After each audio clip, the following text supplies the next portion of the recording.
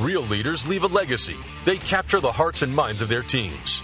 Their origin story puts the safety and well-being of their people first. Great companies ubiquitously have safe yet productive operations.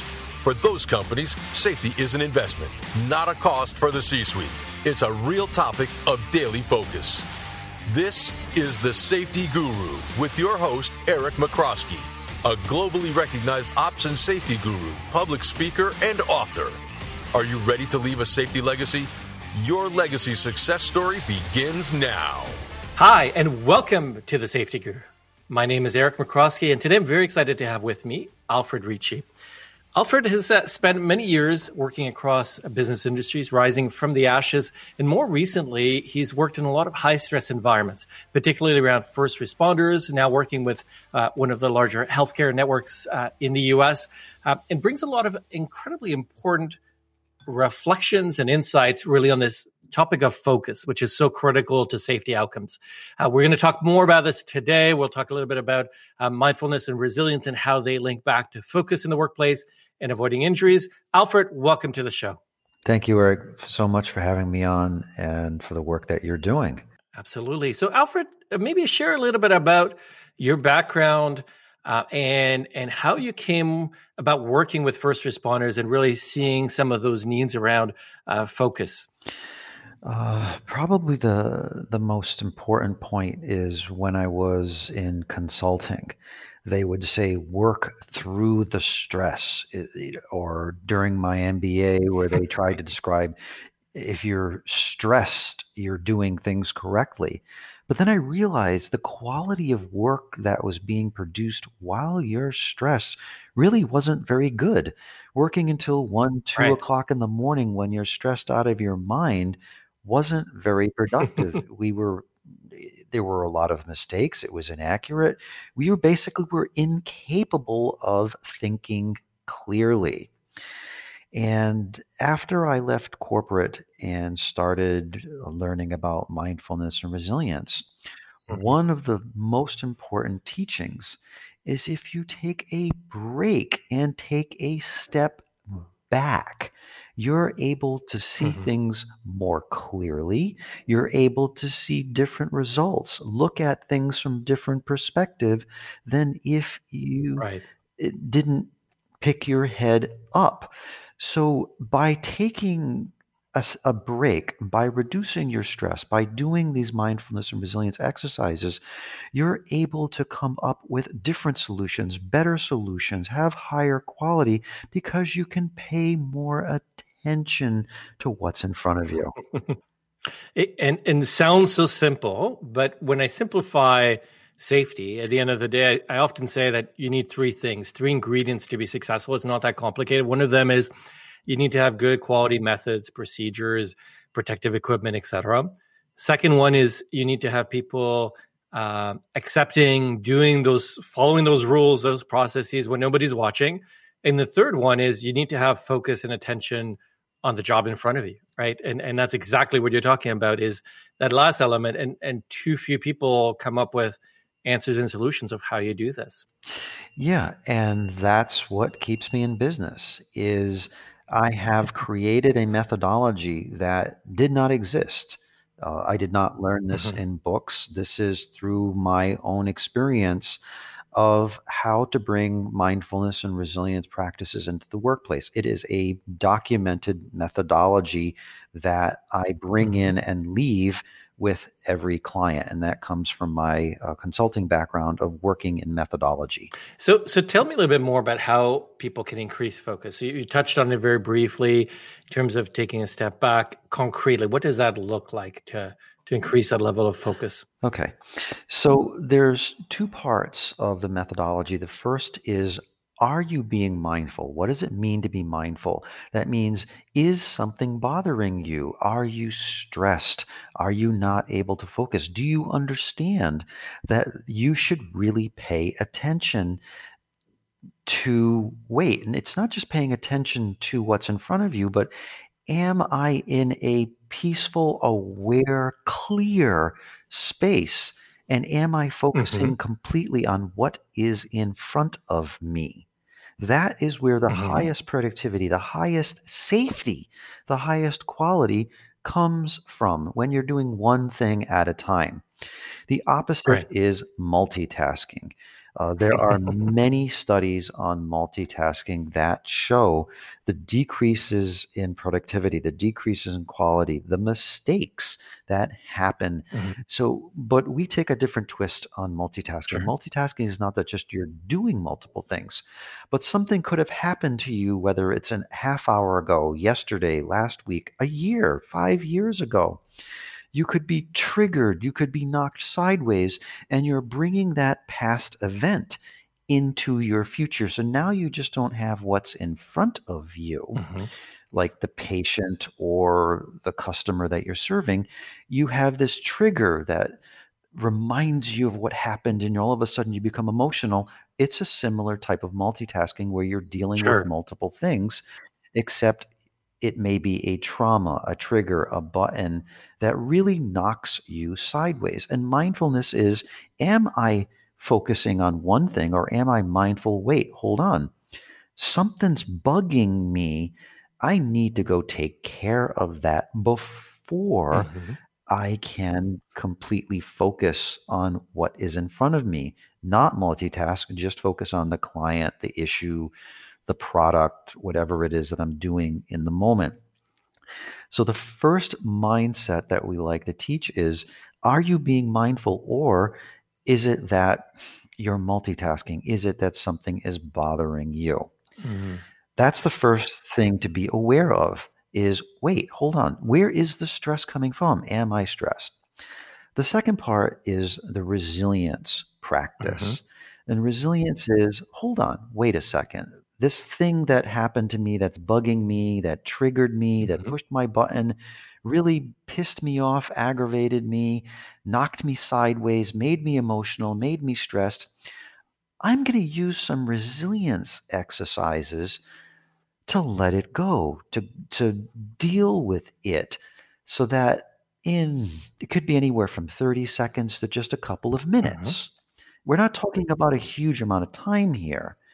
That the more you practice these things, you could literally clear yourself, be peaceful in a minute, half a minute, to say, I'm going to be resilient of that thing that happened so that I can be mindful, which is focused on what is in front of me in the moment. So they work hand in hand. And that's the first part, is being aware that these tools are available. Sure. And so, first one I think is very commonly shared in pop psychology. They sometimes refer to this concept of 7 units. You're able to process 7 units of information at a given point in time, which could be my foot hurts, my back hurts, as well as I'm not sure what's happening financially with COVID, as an example, to do I have symptoms of something? So you can easily be distracted by a lot of other themes. That makes good sense in terms of being in the moment now, understanding those drivers. Can you share maybe a little bit about some of those techniques, tools that can help from a resilience standpoint? What are some of the activities or exercises that somebody can practice to be at peace with the moment? Sure. Um, the part about resilience, see, the resilience exercise means I'm resilient to what's happening around me. Mm-hmm. There's a lot of things that happen that stress people out. And my work with first responders is basically their job is to deal with an enormous amount of stress Mm-hmm. every single thing that they do, every single client that they serve. They're in a very stressful environment. Now, this can be implied to, for example, executives Sure. that I was, where you're dealing with extremely uh, difficult negotiations, or lots of money, or extreme deadlines, and everybody around you is stressed, everybody around you is going crazy. How do you keep your focus? How do you be mindful? Mm-hmm. Those are the resilience exercises. So, for example, one of the exercises that we have is, there's only one person in the world you can fix. Mm-hmm. The truth is, because you're the only person that you can change your mind, change your Sure. emotions, make peaceful, make calm. When you try to, as they teach us in MBA school, coordinate everything around you, fix everything around you in that style, you're actually creating an enormous amount of stress on yourself Mm. because you're trying to fix or change other people. Well, in the resilience practices, we say you can suggest, you can try to do your best, but don't have an expectation that what you're going to do and want to do to coordinate to other people is going to happen. If you have an expectation that somebody's going to change and follow your direction, they don't, you make yourself more aggravated. It's like, wait, hold on a second. There's actually Peter Drucker. Yep, Okay, have you heard of him? definitely. Okay, very, very famous Very. management. Yes. I have a direct quote from his that says, "As a leader, your job is first and foremost to take control of your own emotions, Hmm. then go be a leader, then go do what you need to do in terms of your job or your position or to coordinate." And we're not taught that in graduate school or anywhere in corporate, Hmm. that the focus is on you first being resilient. And we call that the airplane air Hmm. mask, where if the plane is, something's happening, what do they say? Put your mask on first, Correct. then put the air mask on the person that you're taking care of. And that is a completely different way to go about coordinating things in a stressful environment, regardless of whether it's corporate, regardless of it's first responders or Hmm. hospitals. Pretty much everybody has a stressful job. Right. One of the most important aspects of resilience to achieve mindfulness Hmm. is take care of your own well being, your own emotional state. Make sure you are calm first, Hmm. then go do what you need to do. I think that's very, very good advice. And I think the elements around resilience and the reason we're talking about it, you've done a lot of work with first responders, like you talked about it. There's high levels of stress in that environment. Stress and competing priorities that are dealing in front of you are as we talked about before, the biggest predictor of somebody making a mistake. Is I may know the right way to do it. I may have everything I need, but if I don't have the attention on the task in front, that's where problems can occur. One organization shared a story about how a team member one day they walked around. She had been evicted the night before from her own home, and she was about to operate some incredibly dangerous equipment in front of her.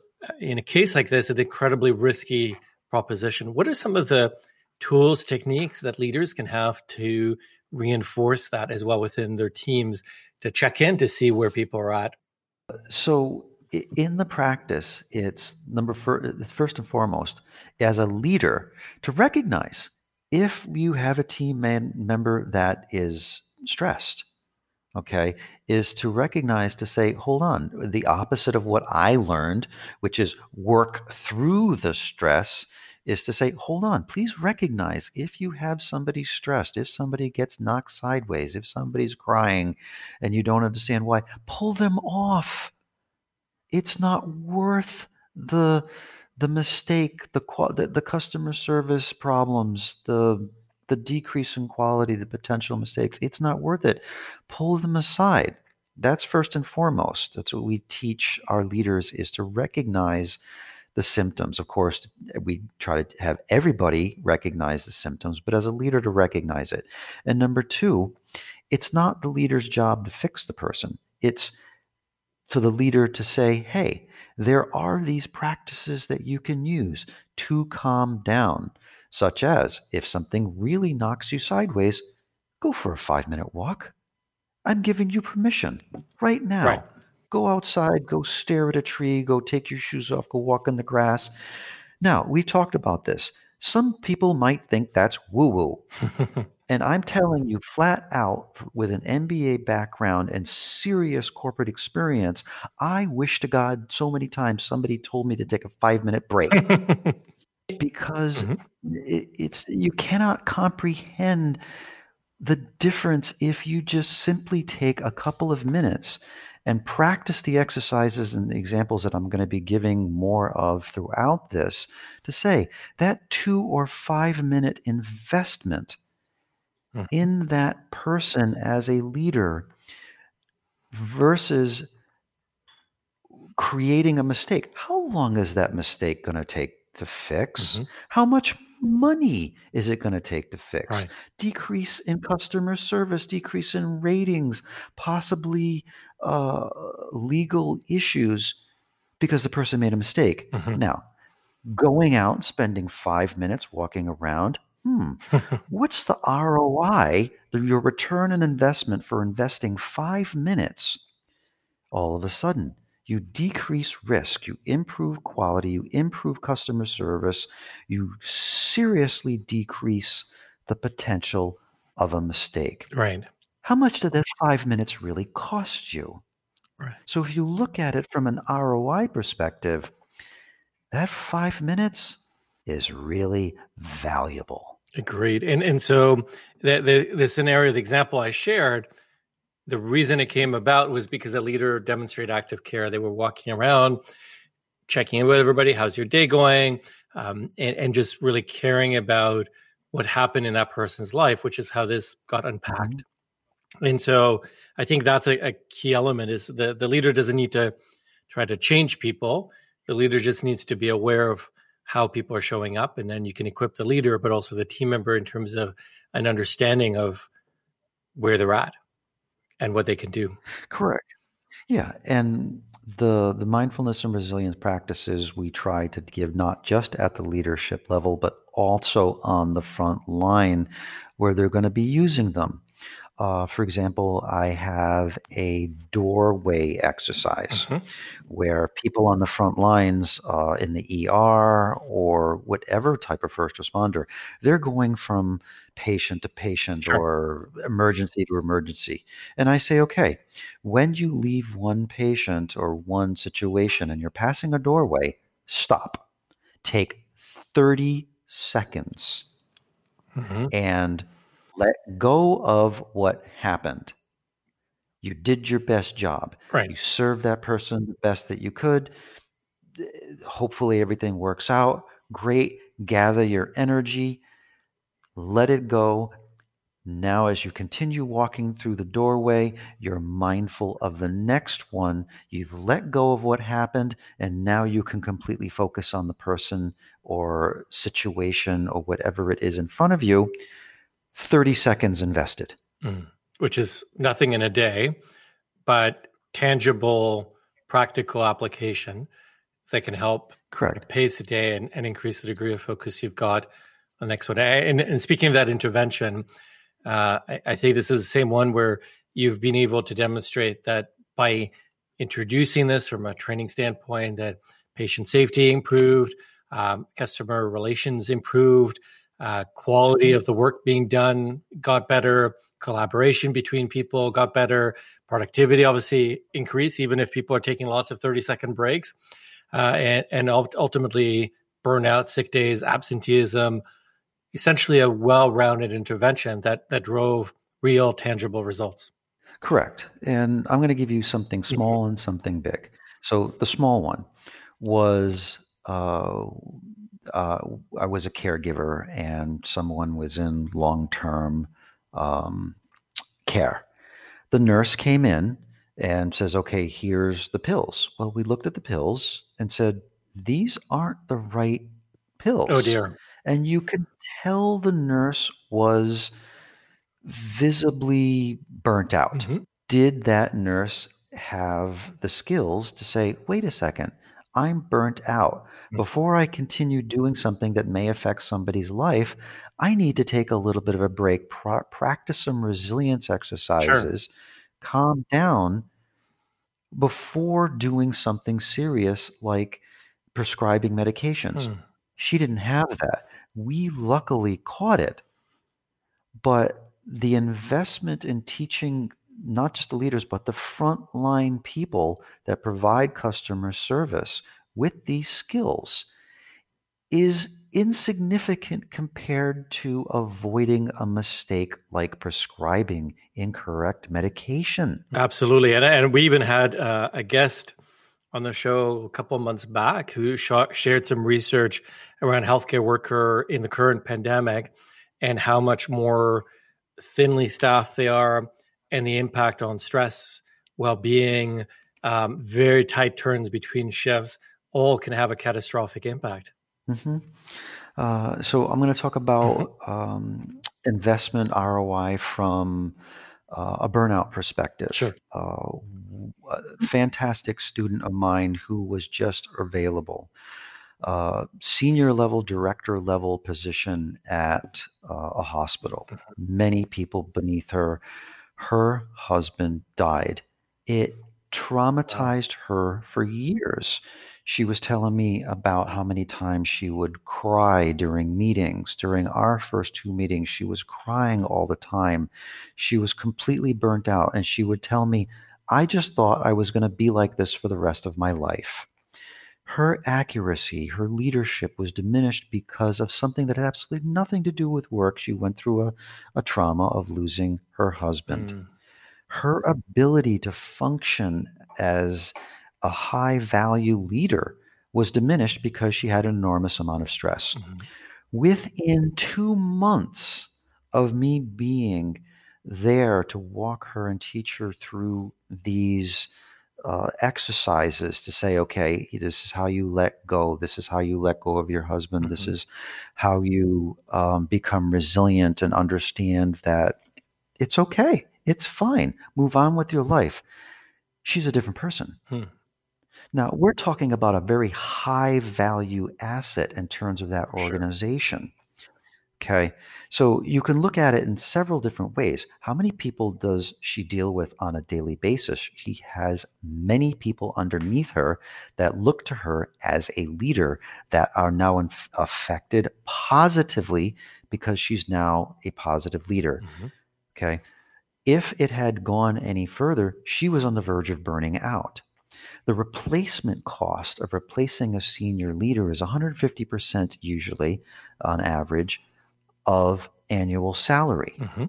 Okay, you've got training costs, you've got the cost of replacement, you've got disruption of leadership versus bringing in and teaching these skills is such a tiny fraction of the cost of the potential problems of not teaching leadership how to be resilient to not just the stress in the workplace, but stress that happens, like you said, somebody got evicted. That had nothing to do with her work, but it could seriously affect her work.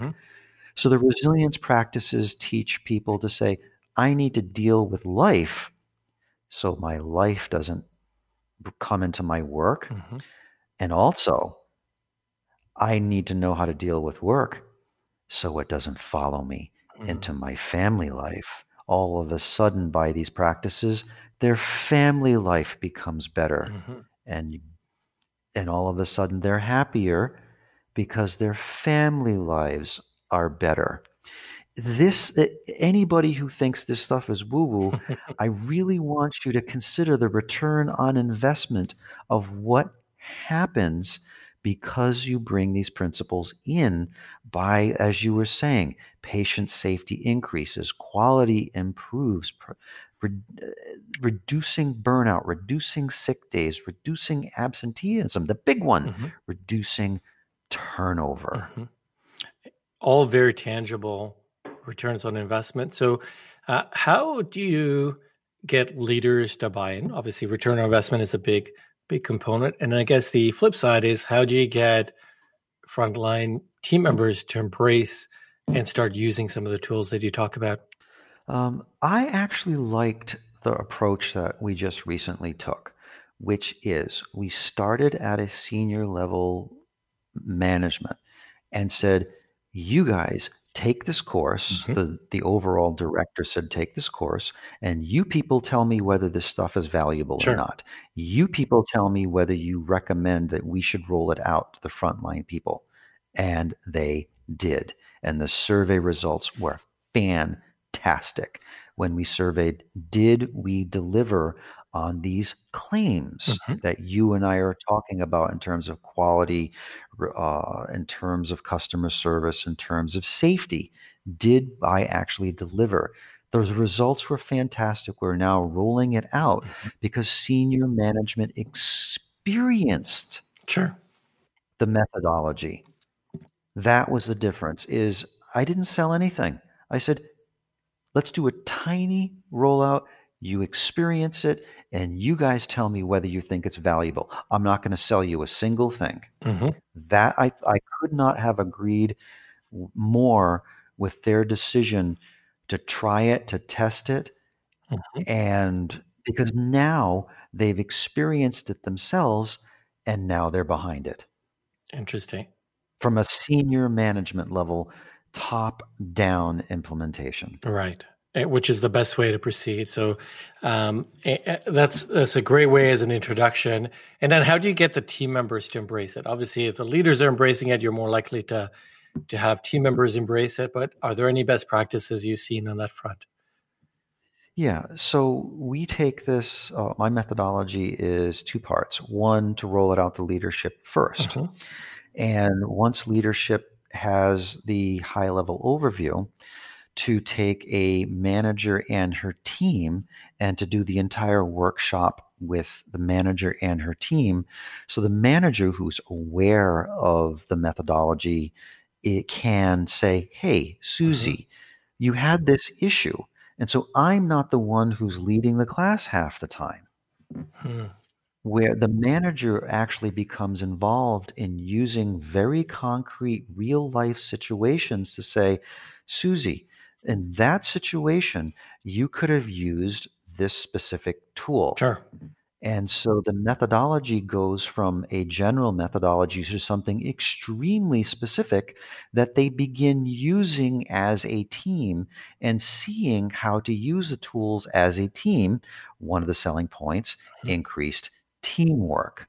Right. But not just that, but they help each other figure out how to apply the tools to their specific work situation. So that's the second level, is bringing the manager and working with their team in a workshop. Excellent.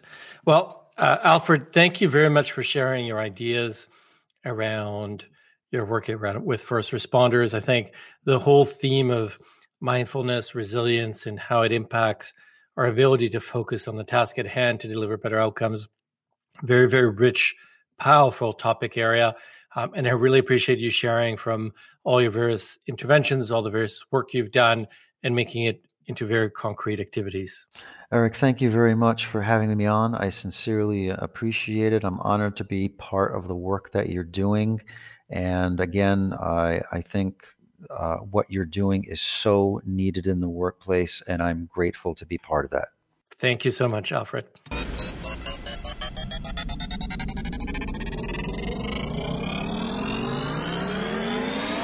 Like what we do? Share this on your socials and tell everyone. Thank you for listening to the Safety Guru on C-Suite Radio. Leave a legacy, distinguish yourself from the pack, grow your success, capture the hearts and minds of your teams, fuel your future. Come back in 2 weeks for the next episode, or listen to our sister show with the Ops Guru, Eric McCroskey.